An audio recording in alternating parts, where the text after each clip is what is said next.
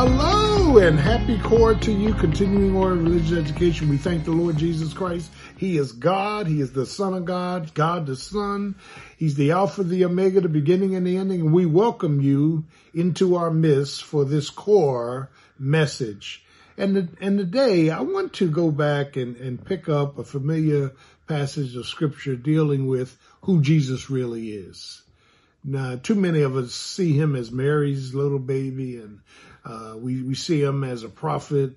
We see him as a priest. We see him as a teacher.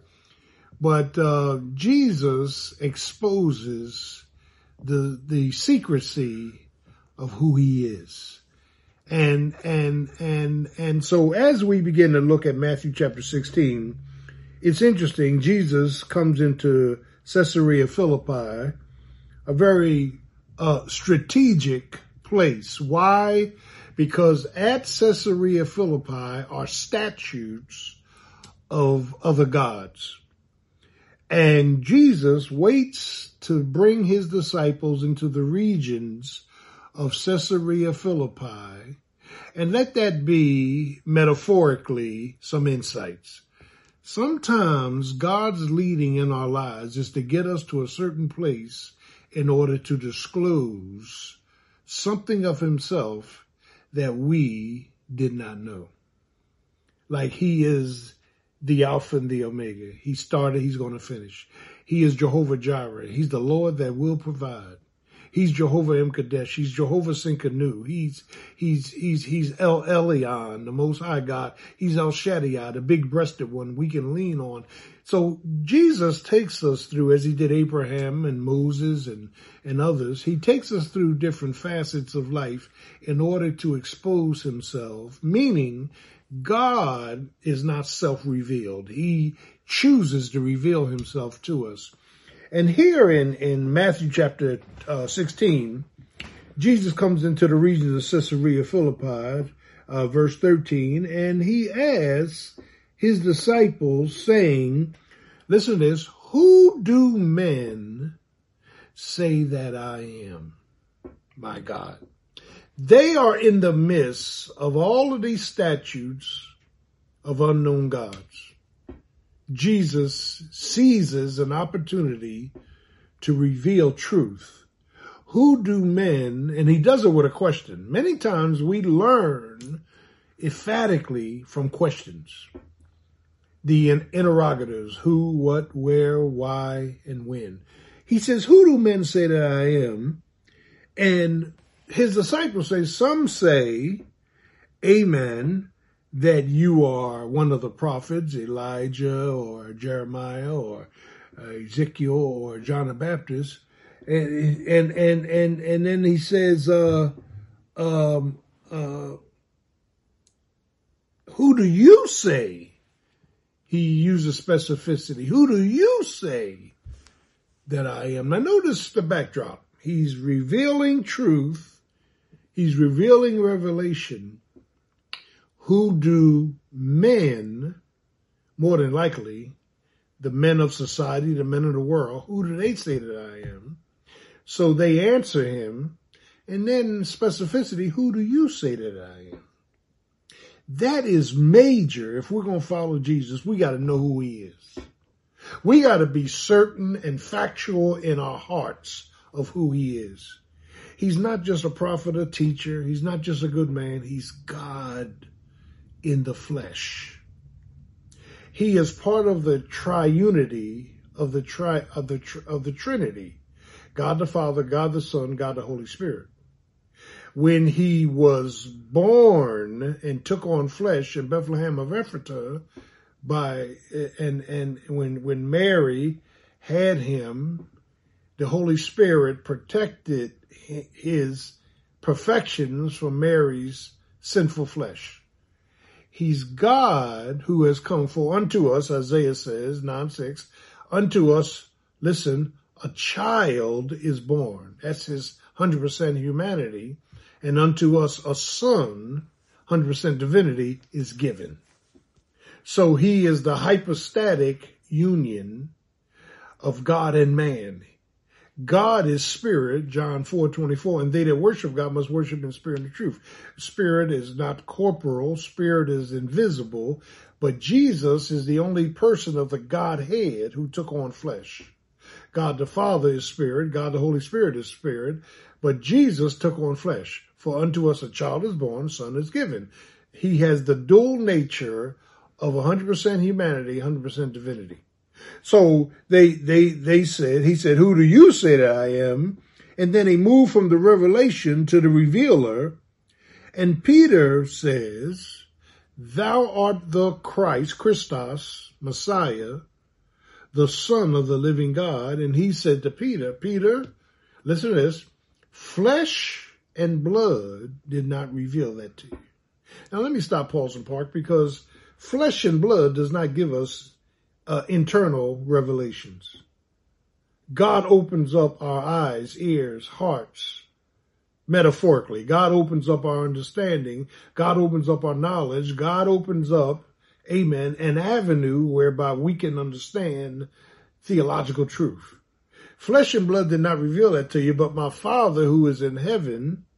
And then Jesus goes on to say, Peter, he said, thou shalt be called Peter, a small stone, for upon me, this rock, I will build my church, ecclesia, called out ones, saved by calling, and the gates, authorities of hell shall not be able to reveal against it. Now listen to this. And Peter, I'm going to give you the keys. Now, Peter's name is first, whenever there's a list of disciples, I'm going to give you the keys of heaven. The keys is the gospel. So whatever you bind on earth has already been bound in heaven. Whatever you loose on earth has already been loosed in heaven in the Greek. I'm giving you keys. Keys to get into heaven is the gospel. Believing that Jesus died for your sins, was buried, and rose again the third day. He's God's only begotten Son. Amen. He's all God, all man. He's man's God and God's man. He came to die for our sins to save us. And if we believe in his death, burial, and resurrection, we are saved. If we ask him to come into our lives and save us. Now notice this. Peter, thou shalt be called Peter. He was Simon, which means weak. Thou shalt be called Peter, the strengthened small pebble that's part of the massive rock. Me, Jesus. And he says, I'm giving you keys to the kingdom of heaven. We have those keys. The ministry of reconciliation. God was in Christ reconciling the world unto himself, not imputing their trespasses. And he has given us the ministry of reconciliation, so that we too can use truth to draw men to God through the gospel of Jesus Christ. Keys. He deals with the revelation and all the revelations that I have received over the years.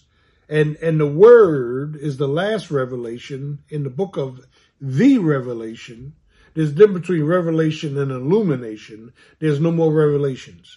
God has done he's completed all the revelations, but God gives us illumination. He turns the light bulb on so we understand the revelation. Now listen to Pastor. Our revelation of God, of ourselves, of others come from God. God gives us insights.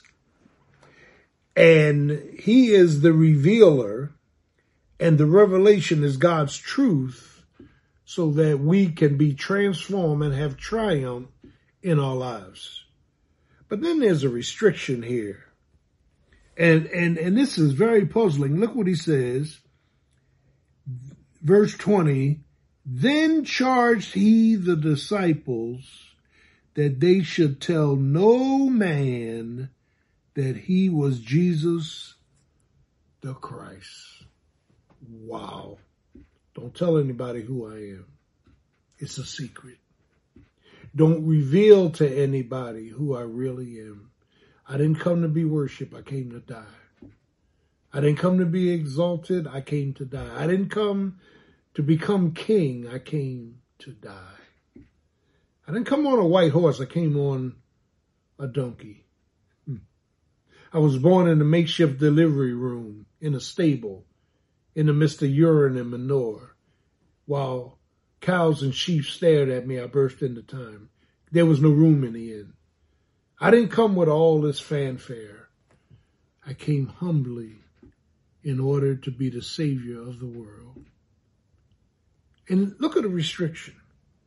Don't tell any man these things. Now, after he died, they were free to tell. He is the Christ, Son of the living God.